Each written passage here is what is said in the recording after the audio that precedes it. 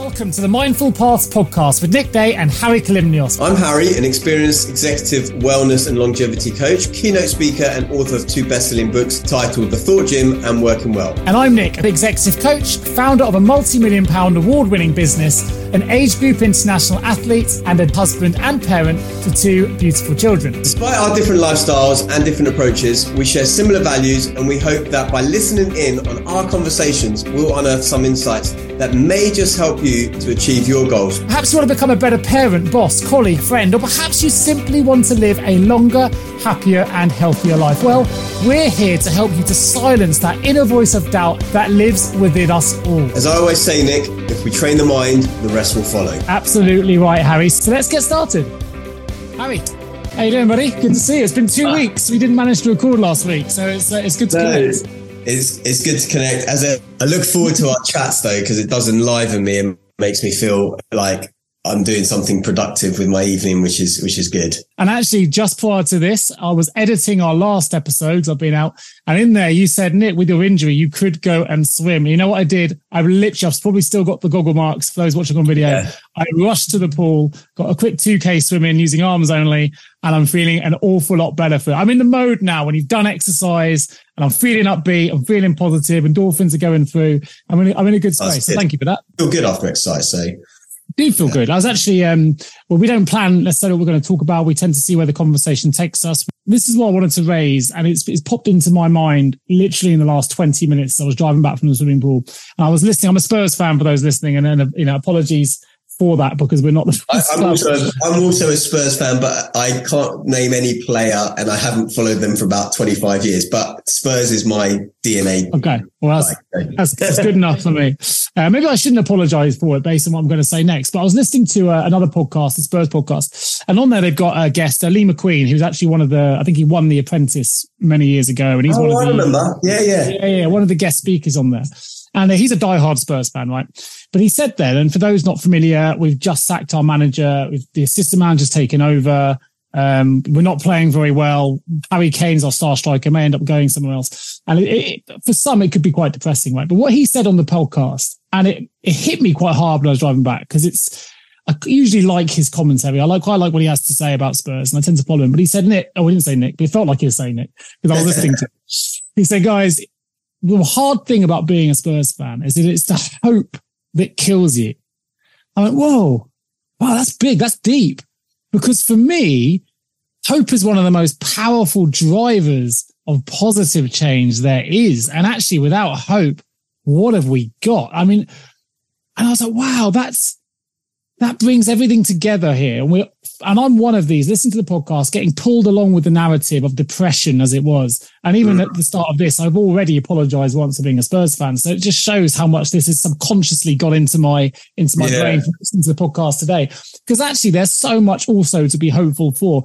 With all the, how many 200-300 clubs in the league system, we're in 4th place. That's not too bad. We're a Champions League slot. We've got one of the best strikers in the world. And there's loads and loads, best stadium in the world. And yet all we're focusing on is the negative. And then he said that line, it's the hope that kills you. And I'm like, whoa, wow, that's profound. And I don't agree with it. And it switched me out of that mindset. Like, God, I'm being pulled along and I don't even realize it. And it's just getting embedded into my subconscious. I've already apologized for being a Spurs fan, which just shows how deep it's gone. This is a lot of life. I mean, I've got 2 contrarian views on that, if you like. From the one hand, I understand what he's trying to get at, and it's this idea. I think the way I would phrase it would be slightly different. Is that like by having expectations often lead to disappointment, because you have these high expectations about whatever it is, how you're going to perform, how your business is going to do, and although we need those expectations, because another word for expectations might be goals or targets or whatever. When we don't get those, we're disappointed. But if you have no expectation about, let's say you go to a party and you've got no expectation about whether it's going to be good or bad, who's going to be there, then you're more likely to have a good time. That being said, the actual opposite is true. You're familiar with Viktor Frankl, right? Man's Search for Meaning. I am indeed. Yeah. I think you actually quoted him in episode 1 as well. I think we did, right? And in there, he talks about it's those inmates of the prisoners of wars in the Second World War. For those of you that don't listen, are familiar with the book, and he was recounting his experiences there. And it was the people that had hope of a better tomorrow that tended to do better because they had something to live for. And so for me, it's like everything, right? It's just how you view the world. It's how you frame things. And the reason I thought it'd be quite good to talk about this, and you're talking about, he's thinking about the hope that kills you and you're focusing on the negative, is because I've done quite a lot of work on this, and I'm sure I've shared this with you before, but I'll share a bit. I'm someone who's quite, critical would be a nice word of saying it, I guess. I'm quite observant, right? So I'd probably make quite a good book editor because I could see the mistakes. My natural default is to see the mistakes. And actually, when I did some work with Tony Robbins, not personally, but just on his audios, he talks about a primary question, that we all have a primary question that drives us a lot of the time. And I think my primary question a lot of the time when I see any situation is, how can I improve on this? Right? So not necessarily how can I make it better, but how can I improve on this? And so when I see things, I'm always looking for the faults in it. One thing that I did, 12, 13 years ago that literally changed my outlook on life, and I continue to do to this day, is I was challenged at the end of a talk, one of the speakers, not challenging me, but challenging the audience, to keep a gratitude journal for 30 days. Yeah. And I started doing that, like 3 things that you're grateful for each day, and started writing that each night in my book. And I did that religiously for 30 days. And after 30 days, I noticed that my whole brain had effectively been rewired, and I'd started to see the positive in situations more. And to the point where I continue to do it, and I do it to this day now. And actually about 4 years ago, I got my family involved, and we do it through a family WhatsApp group as well. So I do my own book and I do a family one, and it's really good. But what it does is what I've told a lot of students, and this, I want to share what happened the other day with a student of mine. But the reality is there's both good and bad in the world, right? Both exist. And actually, I was saying to the student, because we were talking about doing feedback, and we have this formula that we use called WIN, right? WIN. So what was wonderful about what you saw in that person speak? And I say there's always something good, even if they didn't say anything, right? They gave it a go. They've got a nice smile. They stood well, whatever. Sure. What could be improved? And then what is nice? What did you notice that was nice? So effectively, and I say 80%, I would say, of your feedback should be W and N, right? What was wonderful, what was nice? And 20% should be stretching them to help them be better. And I said, look, both exist, right? If you want to look for the good in the world, you'll find it. If you want to look for the bad, just go onto Twitter, pick up a newspaper, watch the news, you'll find the bad. The reality is that more good in the world exists than bad.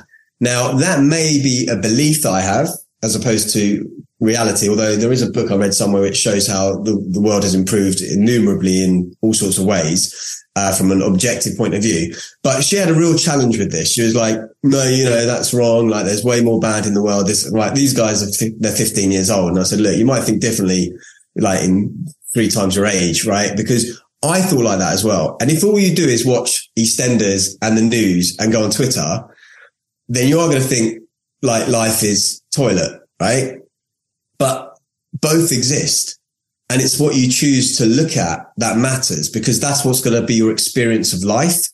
And so it might be true that the world is 90% bad and you choose to focus on the 10% that's good. Now, I'm not saying that you ignore other challenges, but what I'm saying is what people tend to do is ignore, to the detriment, all the good and focus on the bad. And it's an inside out problem.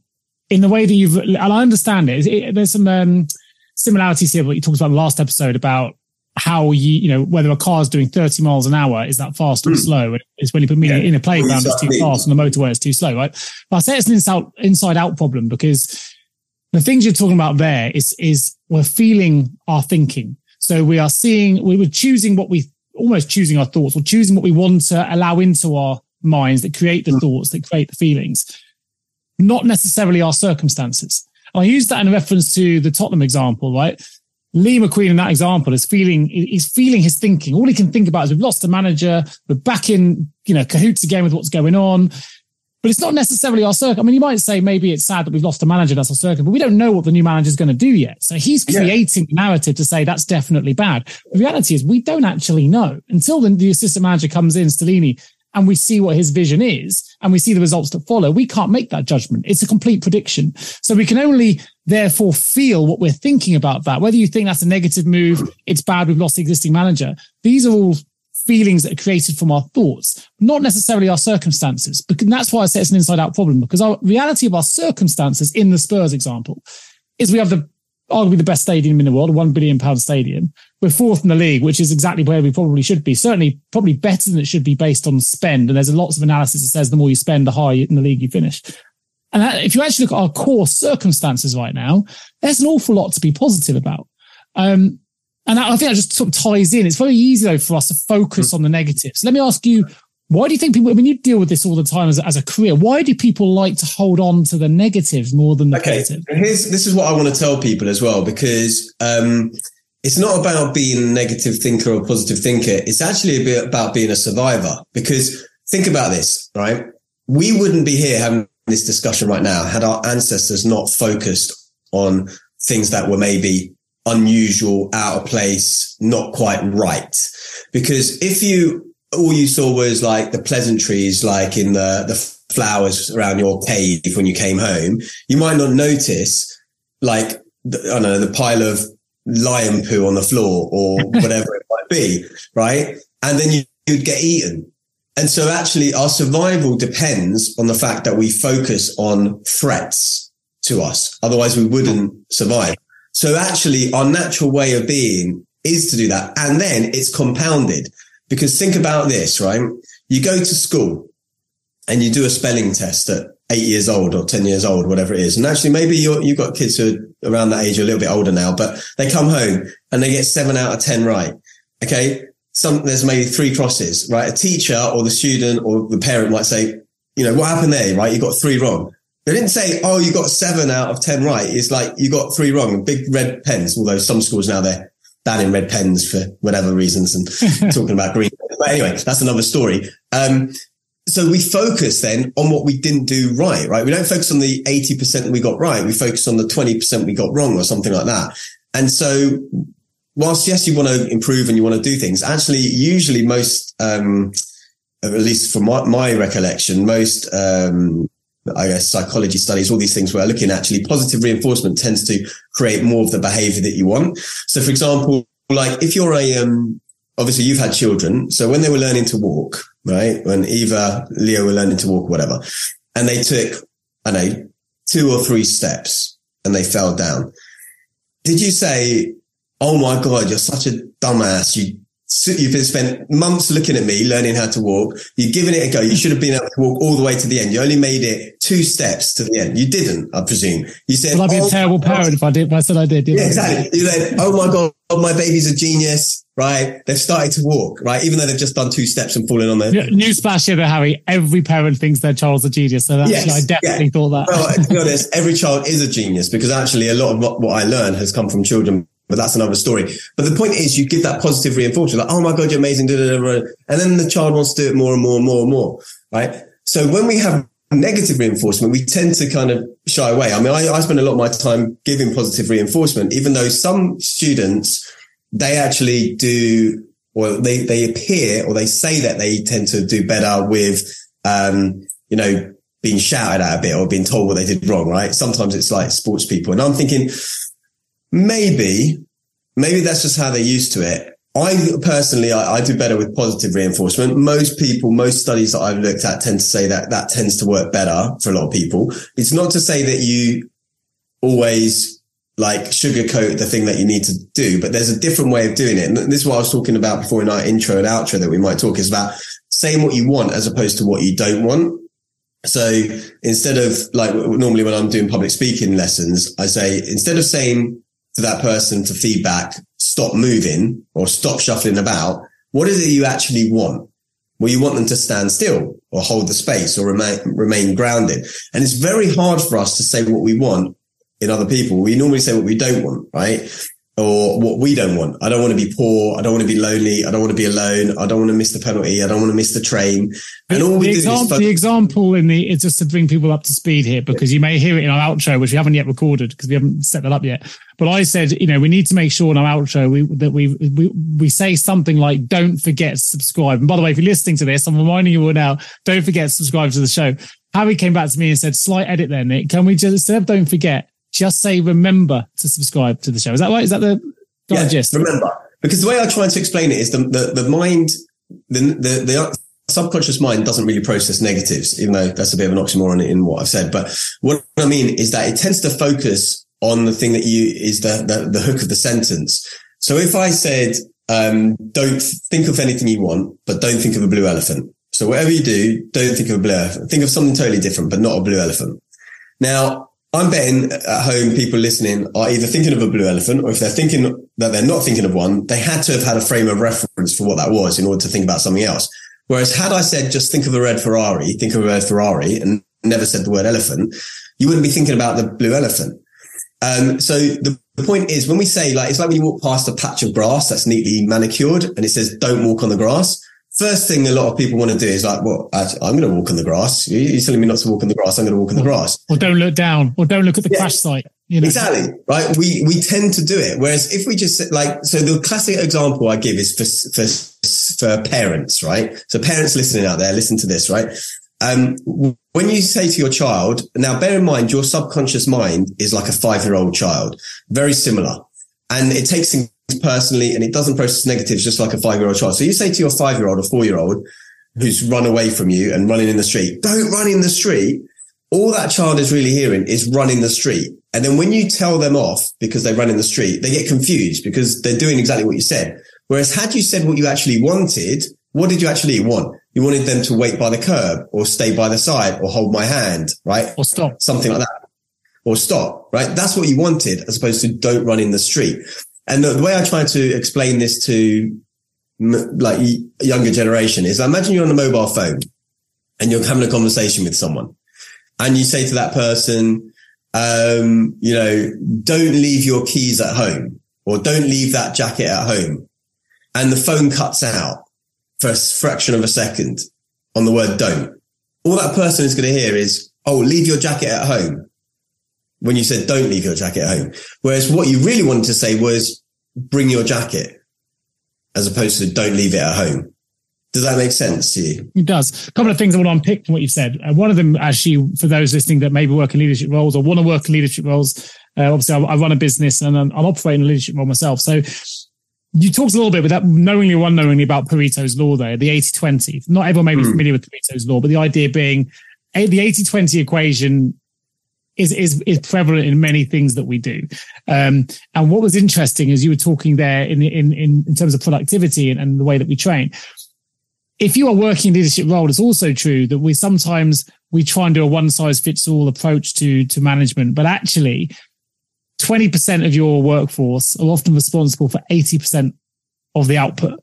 So just by focusing on that 20%, actually, you can greatly, greatly enhance what you're trying to do. That was just something that picked up when you were talking about it, but also you talked about our ancestors. And I think this was quite interesting. You talked about, I like the lion poo example with the cave, right?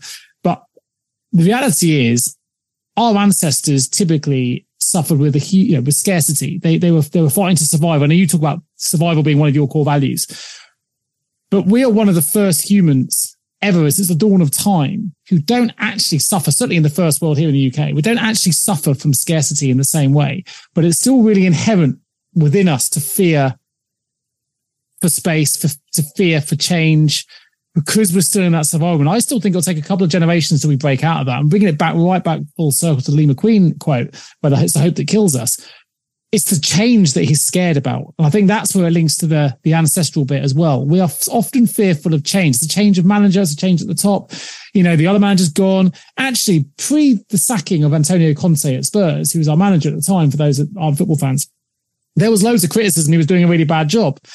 But now he's gone. Now there's all the fear that we've got rid of a really good manager. It's just interesting how the narrative changes. And it's the change that people are often very, very fearful of. I would probably granularize it a little bit more and say whether I think it's less the change and more the change that is I guess, either not their decision to change or forced upon them. And also it's not so much the fear of the change, but it's more the fear of the unknown that the change brings, because we often fear what we don't understand. And because sometimes we're excited by change. For example, like New Year's Day comes and go, right, I'm excited. I'm going to change my diet. I'm going to change this. And you get excited by that. But that's because that's driven from you, as opposed to a company downsizing and suddenly there's a change of personnel, change of man, and you're like, oh, what's this new manager going to do to our role or whatever. So it's that change where it's thrust upon you as opposed to initiated from you, and then the fear of the unknown of what that change brings. And I think it's going to be more than a couple of generations to get past this idea, because it's part of our blueprint. It's part of our genetics, because if you think about it, change did bring risk, right? If we were always, we spent generations walking across the earth to span to where we've got to. And every change of environment brought new threats, brought new problems, right? Whether we would get food, whether there's something to eat us. This is what I was linking to with the scarcity, the survival. I mean, since even our grandparents were living in an era really where you had to really almost hard labor to survive, to put food on the table. We're living in an era of abundance now. But I still think inherently somewhere in the back of our minds, we're still fighting for survival. We are. And that, I mean, this is, that's what I'm saying. It's imprinted into our DNA. And I don't think it's going anywhere, if I'm honest, because it's this, like, for example, rejection, right? Now I don't know if we talked about this on the recording or not. I think we did when way back in the first episode, and you were saying, you were quite confident with women back when you were a teenager and this and the other. A lot of people fear rejection, right? Whether that's from an advance into the opposite sex, or someone you're attracted to, or some other way. And part of the reason is, like, if you depended on your survival for your tribe of 100 people or 50 people, and you were rejected from that tribe for some reason or another, that meant effectively certain death, because you were like ostracized from the tribe. You had to survive by yourself. And that's why that fear of rejection could be so deep in a lot of us, because a lot of this is part of our DNA now. And I don't think it's going to take a generation or two for some of these things to change, because it's part of what's made us. And it might take a lot longer, right? Obviously, there's always change. I would agree. I would challenge a little bit on the certain death, because I think we don't know. I still go, we don't know what we don't know. No, we don't. Be ostracized from your tribe, right? That could be the big, there'll be positive. Well, you might walk around the corner and there might be a massive tribe who've suddenly got all jacuzzis and spas everywhere, and you might be better off. Right? But we're still feeling our thinking. This is the point, right? When we go back to it, because if you use the rejection as an example that you mentioned a minute ago, what we're fearful of a thought that hasn't happened. It's still a situation that hasn't happened yet. So we create stories in our mind and we feel those stories, but that's all they are until we go and ask the girl, the guy, whatever it is, what our question is, and until we actually get that response, everything else is made up. Yeah. So we feel nerves, we feel anxiety, we feel sad, we feel anxious, but it's all made up. They're all stories made up. We're feeling our thinking. You'll know the quote that I'm going to butcher in a second, but it's like, it's quite like a Mark Twain kind of person. But he says, I've experienced many turmoil and strife in my life, some of which even happened. Yeah, some of which is true, wasn't it? Yeah, something like that. I can't remember who it was or the exact words, but it was something along those lines. And the reality is that's true. Like, most of our experiences, I would argue almost 100%, to be fair, of our experiences are internal, right? Because it's our inputs that we don't see with our eyes, for example, we see with our brain, right? The light's coming in and we create these pictures in our head, actually, of what we're seeing. Our experience is our reality. But the problem is, I think there's a phrase in NLP which says the map is not the territory. Okay, the map is not the territory. What that means is that your experience, I guess, of the event is not necessarily the event itself. It's just your experience of the event, because we can have different experiences from the same event. And I think it's just such a key thing to understand, because our suffering comes from the meaning that we attach to what we're experiencing or not experiencing. Sure. And so although pain might be inevitable, suffering, I think as the Buddha said, is optional, or something along those lines. And it's what we choose. you need the pain, you need the yin and the yang to have the excitement, right? I mean, I was moaning last session 2 weeks ago, really angry and frustrated. I picked up an injury, right? And I really was. It's throughout my training. I've not done any running since. I was really quite down in the dumps about it. But it's without those knockbacks, it's the negative that gives you the positive. If everything was always a clear run, if everything always went the way you wanted it, I mean, where do you get your high from? It's coming through. I know it's a cliche, but as you often say, if you hear a cliche, there's often some truth in it. It's coming out of adversity. I mean, it's a minor adversity in the scheme of things, having a quad strain, right? But knowing I've gone through that and then still managed to getting a result at the end of it, knowing that I had a setback, will give you the greater high at the end of that journey. Well, we live in what I call a relativistic universe, right? Nothing means anything except for it's relative to something else, right? You're only cool relative to, like, I don't know, let's say a 6-year-old who's short, right? This is only good relative to something that you consider bad, right? Everything is relative to something else. So the high is relative to a low. If there was nothing to relate it to, then it wouldn't be a high. It would just be a thing. I don't know. So I think that's something really important to understand. There was something else I wanted to jump on, but I've totally forgotten. But I do want to go back to this idea of hope, that kills you, because actually, like we're saying, it's the interpretation of the event itself that can actually then, because the thing is, if you bring your hopes up a lot, like, I've had lots of things like, you have a great meeting with someone and, they're going to publish your book or bring you on a podcast or do this, and then, bring you to and then it doesn't work. And then you do it again and it doesn't work. You do it again, it doesn't work. And sometimes you get like, it's this whole idea I talk about, people who fail as more a successful or unsuccessful person. It's a successful person because they keep going from failure to failure to failure to failure until they just get that one success that they need. Whereas the unsuccessful person will fail 3 or 4 times or 10 times and give up.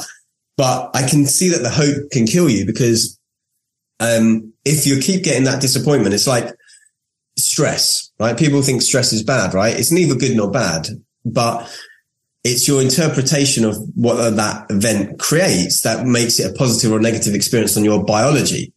So if you feel that the thing that you've got, this adversity, is creating a stronger version of you, like let's say you're imprisoned, right, in a prisoner of war camp, right? For, I hope that never happens to anyone, but let's say Viktor Frankl is still fresh in your mind here, I can tell. Well, I've got it written down here, that's why, but I'm just thinking, if you believe that that's somehow a positive stress on you in some way, shape or form, it's going to have a different effect on your body than if you think, it's hopeless. Then it will have a negative effect. This is why he was talking about hope, as being a driving indicator of success coming out of those camps. And it's just so true. And it just goes back to the whole idea. It's just how you see the world. It goes back as well to the idea of it's the journey. I know, again, another cliche here. It's the journey, not the destination. We're so focused on the destination. Viktor Frankl, in his example, he's come away from the thinking of when I get out or whatever happens next. This is living in the now. It's living in the hope of the next hour, tomorrow, the hope he could help somebody else. I think I've used the Everest example before, right? It's the journey to the top. That's the experience of the view at the end is due to the great journey. And if you've got, whisked to the top by helicopter, the view is very different to that individual because you haven't experienced the same journey to get there.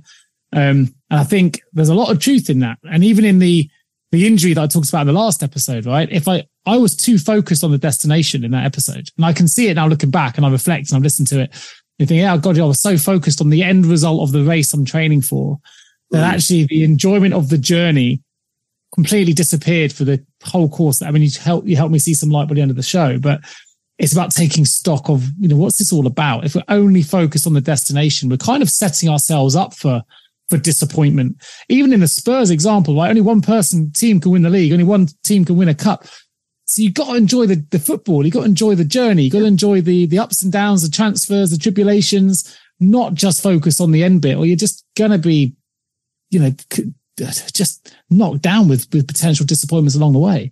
I mean, this goes back to, everything that we talk about in mindfulness and spirituality a lot of the time, where we're talking about being present and the present moment is all we've got. And to kind of be a bit more aware of that present moment and, being grateful as well is a huge part of it for like, when I've had injuries or when I've had things, I'm grateful for other things and being able to, this is why that gratitude log was I recommend all my coaching clients start one, even if they feel great about their lives, because it is hands down the single biggest lever that I think someone can pull on their own mental and physical well-being, is to focus on the gratitude. I'm not saying that you are digging your head in the sand and ignoring all the things that are going on.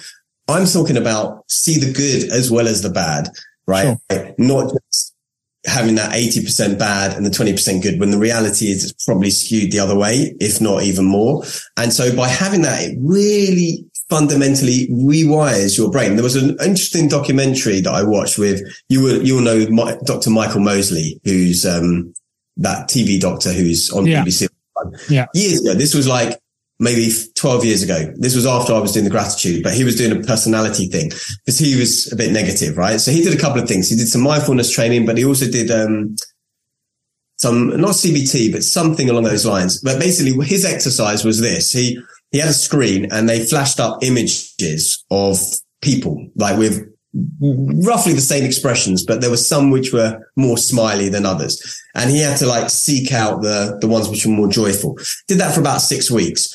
And at the end, and they do like a benchmark test and a test, for positivity at the beginning and end and that. And he'd become like way more positive. Because he was doing it at the same time as mindfulness, you couldn't quite say whether it was one or the other, but effectively he was doing the same as what I was talking about, which is a gratitude list, in a way that you're looking for the good amongst maybe all the bad stuff. And now I cannot tell you how much it changes your life, because I will be in the dire of circumstances, right? Let's say, I don't know, I'm cycling home. Oh, this isn't the direst of circumstances, but let's say I'm cycling home. It's raining. Like I get a puncture. I haven't got a thing on me or whatever. I'm going to be late for something. And I'm not going to get really caught up in that moment in the same way that I would have done 10 years ago or 15 years ago. I will think to something good about that. Like, I managed to make it 2/3 of the way home before this happened, at least, as opposed to, I've still got 5 miles left to go. And be like, I can probably fit this bike into a taxi and get home that way. I'll be thinking very differently. I just can't emphasize how life-changing it is. It really is. Yeah, for sure. I think actually you bring another good thing into play there, which is the relevancy of your current circumstance. So we both understand. I don't need to speak for you here, that there are more dire circumstances out there than getting a punch or being in the wet. Oh, yeah. But it's what you're experiencing in the now, right? That there's relative. And you talk a lot about relativity. Relativity. Is that the right word? Yeah, or relativistic universe. But yeah, exactly. It brings up, I love stories, but I don't even know the stonecutter story. It's quite a famous, like a parable, I guess, for one of the things. Stonecutter. So he's a stonecutter for a living, pretty poor, and a wealthy merchant comes around his house selling wares, and he sees this merchant and sees him and goes, "Oh, he's really rich." And as the merchant leaves the house, the stonecutter thinks to himself, "Oh, I wish I could be a merchant. How great my life would be." And somehow he becomes a merchant instantly. He goes, "Oh, this is amazing. I'll become a merchant. This is everything I always wanted." And he's going and he's selling his wares as this merchant. And he suddenly sees a king who's being carried along in a big sedan chair, and everyone's worshipping the king. He goes, "Oh, I'm just a merchant. Just imagine how amazing it would be if I was carried along as a king. I wish I was a king carried along on a sedan chair." And Bush, suddenly, what do you know it? He's become this king being carried and worshipped by everybody. This is amazing. It's what I've always wanted. But as he's carried on this chair in the blazing sun in the desert, suddenly he's in the desert, he suddenly goes, "Oh, it's so hot. It's so hot. This is really uncomfortable. I can't move. And I'm in all these king's clothes and everything else. God, the most powerful thing in the world has to be the sun. I wish I could be the sun." And he becomes the sun. And if you know the song, can you see it to the end? Because I love this story anyway. So he becomes the sun and he's amazing. He's like powering these rays all the way down. I'm so powerful. And then this big storm cloud comes in, a big black cloud that blocks the rays of the sun to the earth. He goes, "Oh, I thought it was the most powerful thing in the world, but this storm cloud is able to block me. I wish I was a storm cloud. That must surely be the most powerful thing in the world." And he becomes a storm cloud. And he's putting down the storms and throwing the rain on everybody. And he's enjoying himself until a big gust of wind blows him off course. And he got nothing to do to control it. And, oh my God, I wonder if the wind could just be the thing I need to be. That's surely the most powerful thing in the world if I was the wind. So I wish I was the wind, and he becomes the wind. And sure enough, he's blowing clouds along and he's creating great storms, and he's huge winds across the land to show how powerful he is, until he hits a mountain and the mountain doesn't move. And he gusts and he gusts and he pushes and the mountain is absolutely immovable. So, wow, surely the most powerful thing in the world is the immovable object of the mountain. And I wish I was a mountain. He becomes a mountain. Anyway, he has this mountain. He stood there nice and tall. But every year he sees this little man come to the bottom of the mountain and chip away and breaks away bits of the mountain every day, day by day, to part of a quarry. And eventually the mountain gets chipped and he gets smaller and smaller. Because, I thought I was the most powerful thing in the world. How wonderful it would be to be the person who could chip away at the mountain. And once more he becomes the stonecutter. I've probably made that slightly convoluted. I may have got I like it. I don't know if I've heard that before or not. It doesn't ring a bell, but we always want the next thing until we realise it's not. I mean, it reminds me of the phrase that I'm sure we're all familiar with, and it's somewhat similar, where it's like the grass is always greener on the other side of the fence. But the reality is the grass is always greener where you water it, right?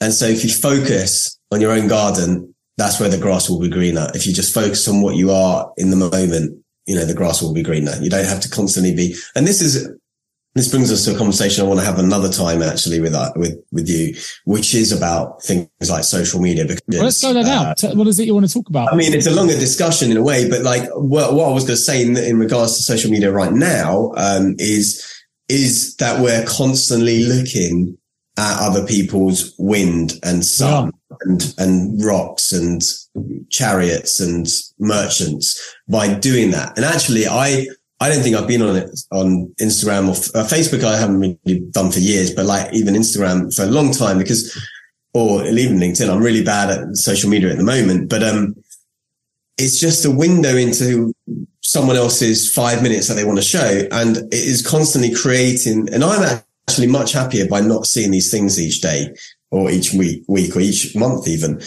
Because I feel way happier from doing that than because otherwise I'm not perfect by any stretch in many things. And one thing I will definitely be comparing myself to is like, oh my God, that person's got a bigger reach than me, or, oh, their book's done better over here. And it just doesn't make me feel good. We talked about in episode 1, right? Comparison is the stealer of all joy. Focus on your own garden, as you were talking about earlier, right? Not everyone else's. We've got to remember social media is all about showing the best version of ourselves in that moment. The windows that we want to show the world, not the real window. My wife has come completely off Facebook. She has a profile, but she hasn't logged in for probably 2 or 3 years. And it wasn't healthy. And she'd look at things, they're living, I don't know, Australia, whoever it is, and you see the pictures on the beach. You don't see the personal life behind that, the struggle, the school, whatever it is that's impacting. We show the bits we want to see. So she's just come off completely. I haven't, but I'm rarely on it. Occasionally on Instagram, occasionally on Facebook, but not a lot. I mean, even when I was on it, I used to do, as Joe Rogan says, post and ghost. So I just post what I want to go and then go off. And most of what I would say is be a creator, not a consumer, like with many things in life. So 80% of my time on social media will be to create something, 20% to consume. But I tend to years ago anyway, I put a newsfeed blocker on Facebook about 6-7 years ago, like a special CSS file that then just blocks the newsfeed. So I never saw anything anyway. I would just go on to see if any notifications came on. And now I don't even, and I took it off my phone years ago. And you've actually touched upon something there that I think is quite interesting. And that is the consuming. You said creator, not consumer, which I like. Yeah. I think the pandemic highlighted for lots of people that actually consuming only gets you so far. A lot of people pre-pandemic would have thought, oh, I wish I had an opportunity to just do nothing, sit at home, play whatever it is you want to do, video games, do nothing, not have to work. And it didn't take long for people to realize that without that purpose, they actually got very, very, we know mental health went through the roof in terms of mental health being an issue. We all have mental health, but negative mental health went through the roof. Where people without purpose struggle. And you call it either creative or consumer, which I like. I would always say that you need to be producing. Purpose comes from producing something, not from consuming something. And it's always worth looking back at what is it that you're really proud of producing? What is it you enjoy producing? Because that's usually where you'll find your purpose. We rarely find it we need a bit of consuming time now and again to recover. But it's not where we find our true selves. Yeah. And it is about just it is getting those numbers a bit like the Pareto, right? It's okay, 80% of my time is creating stuff, 20% is consuming stuff. that's probably all right. That's probably fine. I'd agree. Where it flips around the other way. And again, this comes back to, I'm talking about mindful consumption or mindful, like doing things a little bit more mindfully with awareness. And I was saying to, my friend yesterday who popped round, hadn't seen for a while, it's like, I was talking about the podcast and I was saying, look, I'm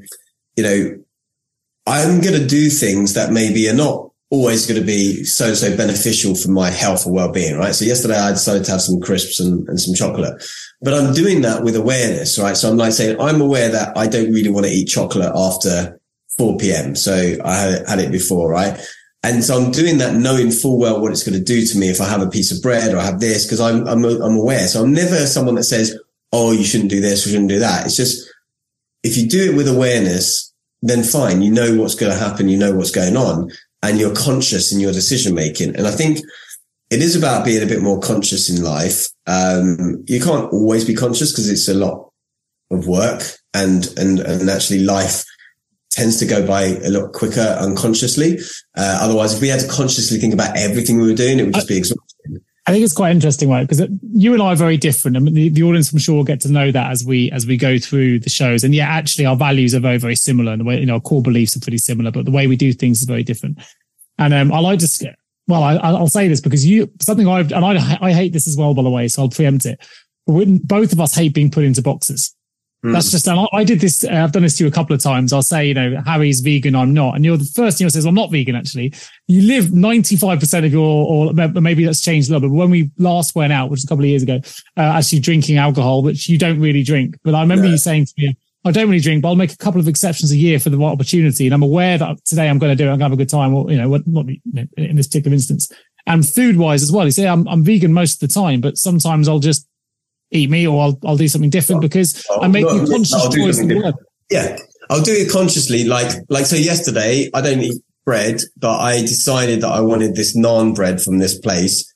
And I know that what it's going to do to me, right? I know that my sinuses will be a little bit blocked up and naturally as a result, I'm not going to sleep as well, which is not great considering I had to be up and about at 6 o'clock today working, but I wasn't like cycling the next day. Now, if I was cycling with you guys, this is why when we do our cycle trip, I won't drink except for maybe on that last night once we've done the actual, because I know what I'm like and I know that I'm not going to perform and none of us really do much training for these cycle trips, but I'm not training to do lots of cycling. And I know that I want as many advantages as possible, not like suddenly be dehydrated, have a hangover and all of this. And then my muscles won't work as well, all of this. But on the last night, we've done all the cycling. I'm just going to get the flight the next day, or normally we take an extra day anyway. Then I'm okay. I'm okay with, and it's not like I'm going to drink massively. And when I do drink, I'm then going to mostly drink, say, like a vodka and soda or something like that anyway. That's going to be fine for me, as opposed to beers and everything else that is basically going to give me a poor head the next day. I mean, this comes with experience though, of course. So for me, it's about, doing that with awareness, deciding what, is the juice worth the squeeze, basically, right? The thought on everyone's lips, so I know certainly on mine is, was the naan bread worth it? I think it was, because it was a small effect. It wasn't right. Big enough. Yeah. So you and I had a great night in St. Albans. It was, and I remember, I was don't any pressure on you at all. We were going out and we had a fair number of drinks. We ended up in a club dancing away, and it was, as you said, it was like, I only, probably ever let myself go like this once, maybe twice a year, and you're making a conscious, you're going to feel rough the next day. You'll go out, you'll have, I don't know, not ridiculous amounts, but you'll go and have like 3 or 4 large beers or maybe even more. And then you'll still be able to cycle and be at the front of the pack the next day and do it with nothing in your, like one water bottle, right? I've got 2 750ml water bottles top to the brim. Nick's got this one 500ml water bottle with probably Coke in it or something like that. I don't know. Coke, yeah, usually. Yeah, Diet Coke or something. And no water. And he's had like 6 beers the night before and has eaten a massive baguette for breakfast at the hotel or something. Like this goes for it. And it's like your brain doesn't register that your body might be, or maybe in some level of situation. I don't know. It's like they're working differently, and you're just like, right, I'm going there. I'm just doing it regardless of what my body says. I don't tend to get thirsty. The muscles, the everything else must be less. They probably are. I mean, I get tired, but actually I've got a lot better. I mean, I don't know if anyone else is into athletics or running, triathlon, whatever, but I knew it was an issue because I don't get thirsty, but of course it has an impact on my physiological system, my ability to perform. And because I don't get thirsty, I can't always identify when my body needs fluid or needs to be hydrated. I can make a guess at it. And I've got better because I know it impacts performance, particularly over long distance events. So I'm doing Ironman events, which are 3.8K swim, 180K bike, marathon to finish. If you don't hydrate, you're in trouble. So I went and got a sweat test done by Precision Hydration. And actually, they measured how much salt I lose in my sweat and how much I need. And I was shocked. So I was in a very high category. So I lose just over 1,550 milligrams of salt per hour, which is in the high range. They then prescribe you a number of salts you should take in each litre of water, which I now actually quite mathematically, I don't feel thirsty, but I know that I'm losing it because the science tells me I am. So I can replenish on schedule, even if I don't feel like I'm thirsty. Massive positive impact on my performance levels, for sure. I wonder, because you're losing so much salt per how much you're sweating, maybe that was your body's survival way of not having, because if you consume too much just normal water, then you're going to dilute what's left of the salt, which would actually be worse. So actually, maybe it was beneficial for you because you were like, if I have bodies adapt, right? Bodies are very, very clever. If you had too much water, you would be you'd have too diluted salt content. So actually, water with a little bit of salt in there, maybe it's more appealing. I tend to live on coffee, as you know. I'm on a turmeric and ashwagandha herbal tea right now. Very good. I notice the lack of shock on my face with your, as far as it's not a smoothie. Harry is someone on the cycle tours. He brings a smoothie maker with him and creates his own smoothies. And just before we got on the call, I prepped my vegetables for tomorrow morning because I was like, get that done before we get on the call. So I'm all ready to go tomorrow. Smoothies ready, like the powders are ready, the vegetables ready because I need to be out early doors tomorrow. So I remember just bringing it back to the alcohol piece, and I do drink. One of the things I look forward to. You work hard. I look forward to a glass of wine with my wife in an evening. There are some studies that say a glass of wine is good. I'm sure that could be debated, but I enjoy it. It's good for my well-being because I enjoy that time with my wife. Yeah. She'll have that ready, and it's not excessive drinking in that sense, but we enjoy it. And I remember going away to, I think we were in Ohio. So I used to do a lot of obstacle course racing, and it was the World Championships. And I remember going out with my wife was there. She flew out with me and with a group, and I was competing, and we went into a restaurant. And bear in mind, we're in a new country, new place, new restaurant, and everyone else got out these Tupperwares of seeds and nuts and all this, I would say performance enhancing, but legal diets they were having pre-race. Yeah. And obviously I had a beer and a whatever. And my wife said to me, if you ever end up like that, like you're taking this way too seriously, like you're nearly, at the time, I'm over 40 now, but you're nearly 40 years old. You're not going to make a career in this. We've come all the way out. The least you can do is sit down at a restaurant, have a nice glass of wine with me and a decent bit of food. If I had to start making nuts and seeds and Tupperwares for you, then, that would be over. That would be over. Yeah. What I would say is I still think and I say this all the time, if you just optimize that nutrition, optimize that water, forget amateur levels, you'd be up there with the pros, I'm sure. It might be true. Maybe. We don't know because I'm not going to change that. But there's a little bit here that I think is worth holding on to, which is about prioritization. And I think my wife has a point.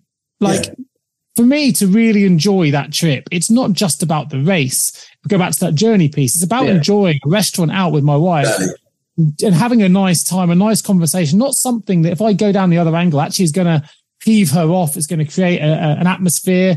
It's not ultimately what I want to eat. So I'll be eating it thinking I really wanted that. But this is, you don't actually enjoy the experience as much, in my particular. I mean, if you're into... I agree with you. And this is actually where I come in and I say, and people sometimes say to me, but you're not drinking, you're not really enjoying it, or you're not eating this, you're not enjoying it. But actually, I don't think necessarily the experience is that 2-hour segment, right? Or that 4-hour segment. I think of it as that 12 or 15-hour segment. Sure.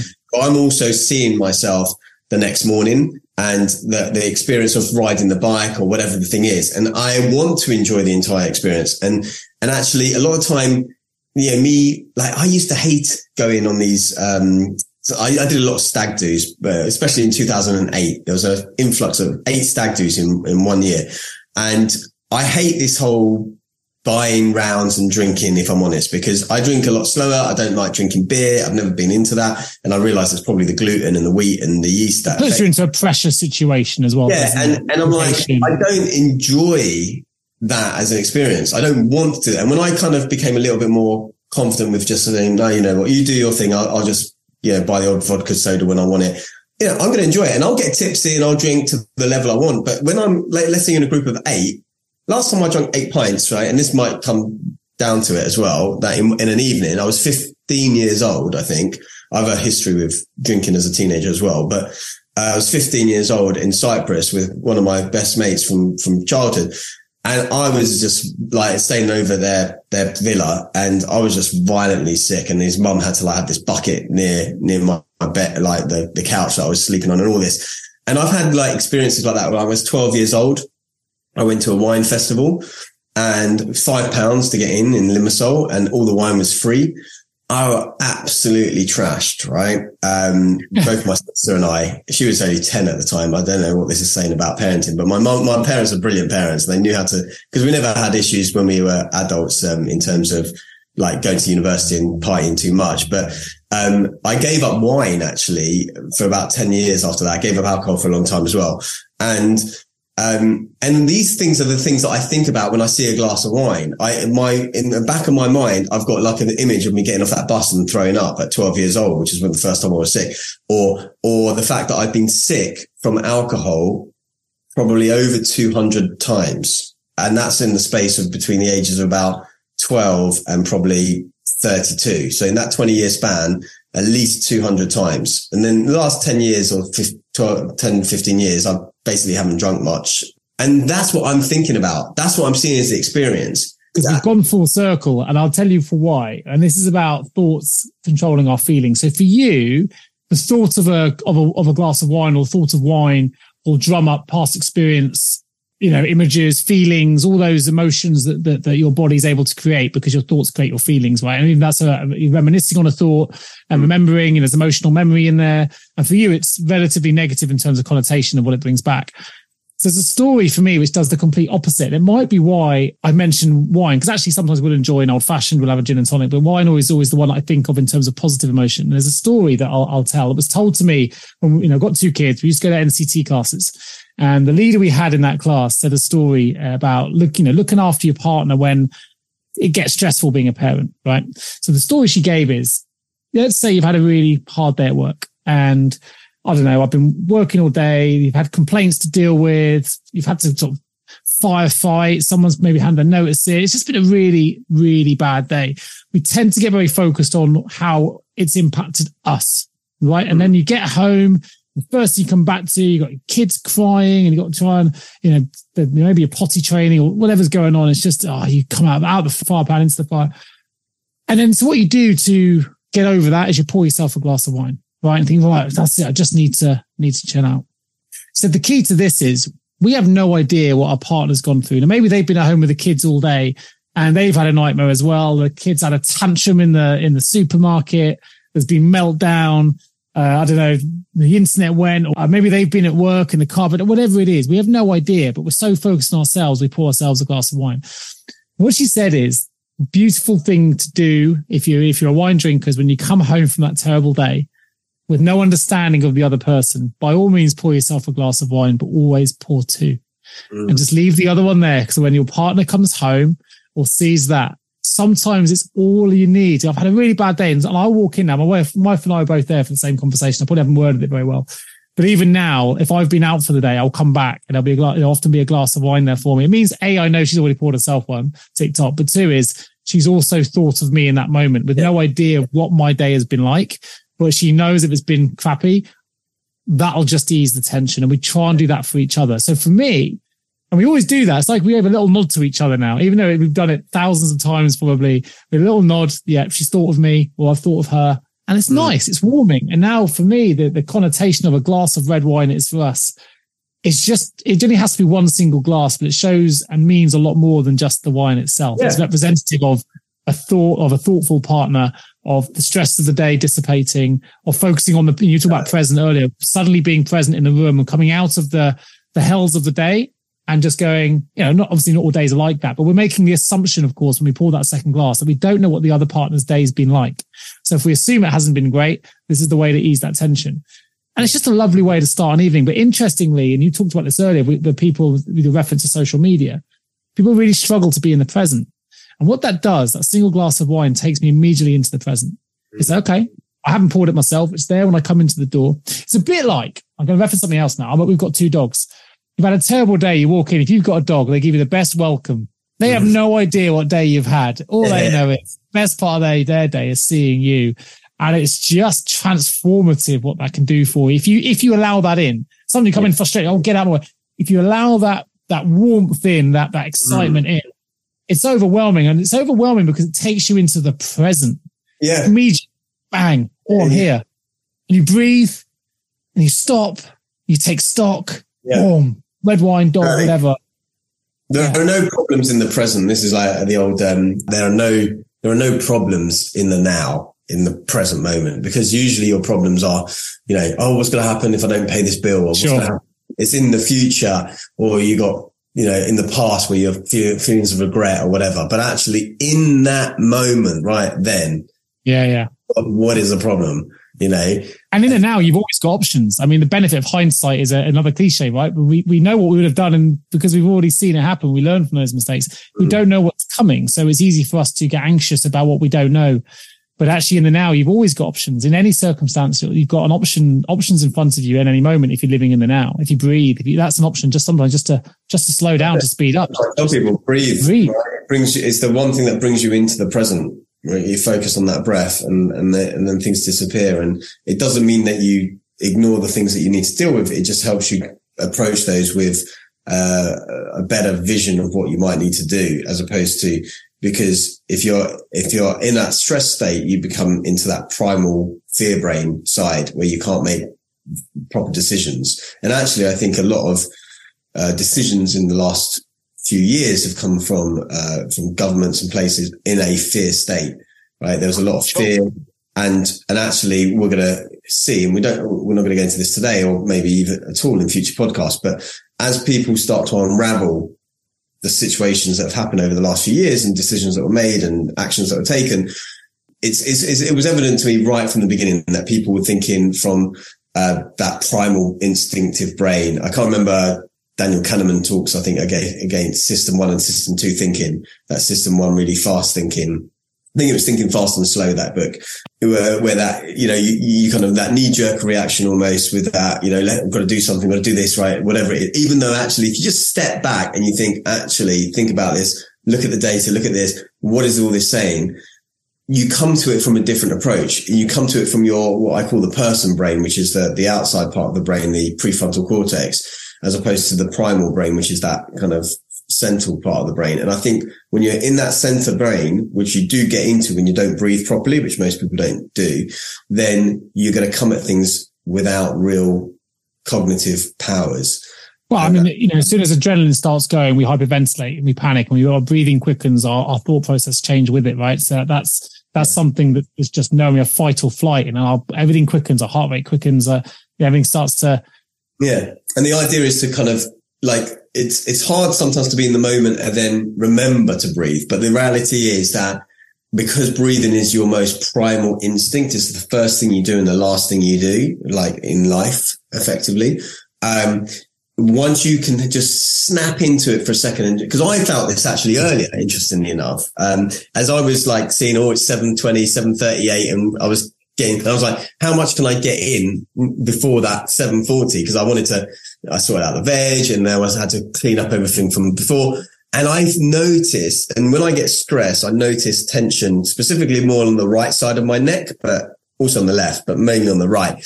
And I could feel, and I used to feel this a lot more, but in the last 12 years, I haven't. But whenever I get stressed the first thing that is the telltale sign is this thing. And I'm like, okay, breathe. I get it in the back of my neck. Yes, there is a name for it, because my wife's a massage therapist, sports massage therapist in the main, but she's having just sort of therapeutic massages. That eases tension and stress. And I get a lot of it. Certainly I get a lot of it at the back. There's a name for it, which I don't know because it's not what I do. But she tells me all the time, I get a lot of stress in the back of my neck here. It's really uncomfortable to be massaged, actually, but it's obviously necessary because she works hard on it.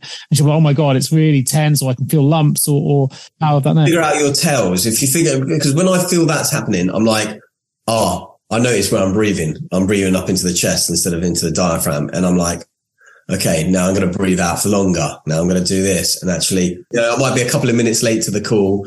It's not the end of the world, right? Focus on 7 breaths will bring you back to the brain and just count 7. And usually whatever you're confronted with will look slightly different after 7. I mean, you might have a different number, but for me, it's you take 7 breaths and then reassess the situation.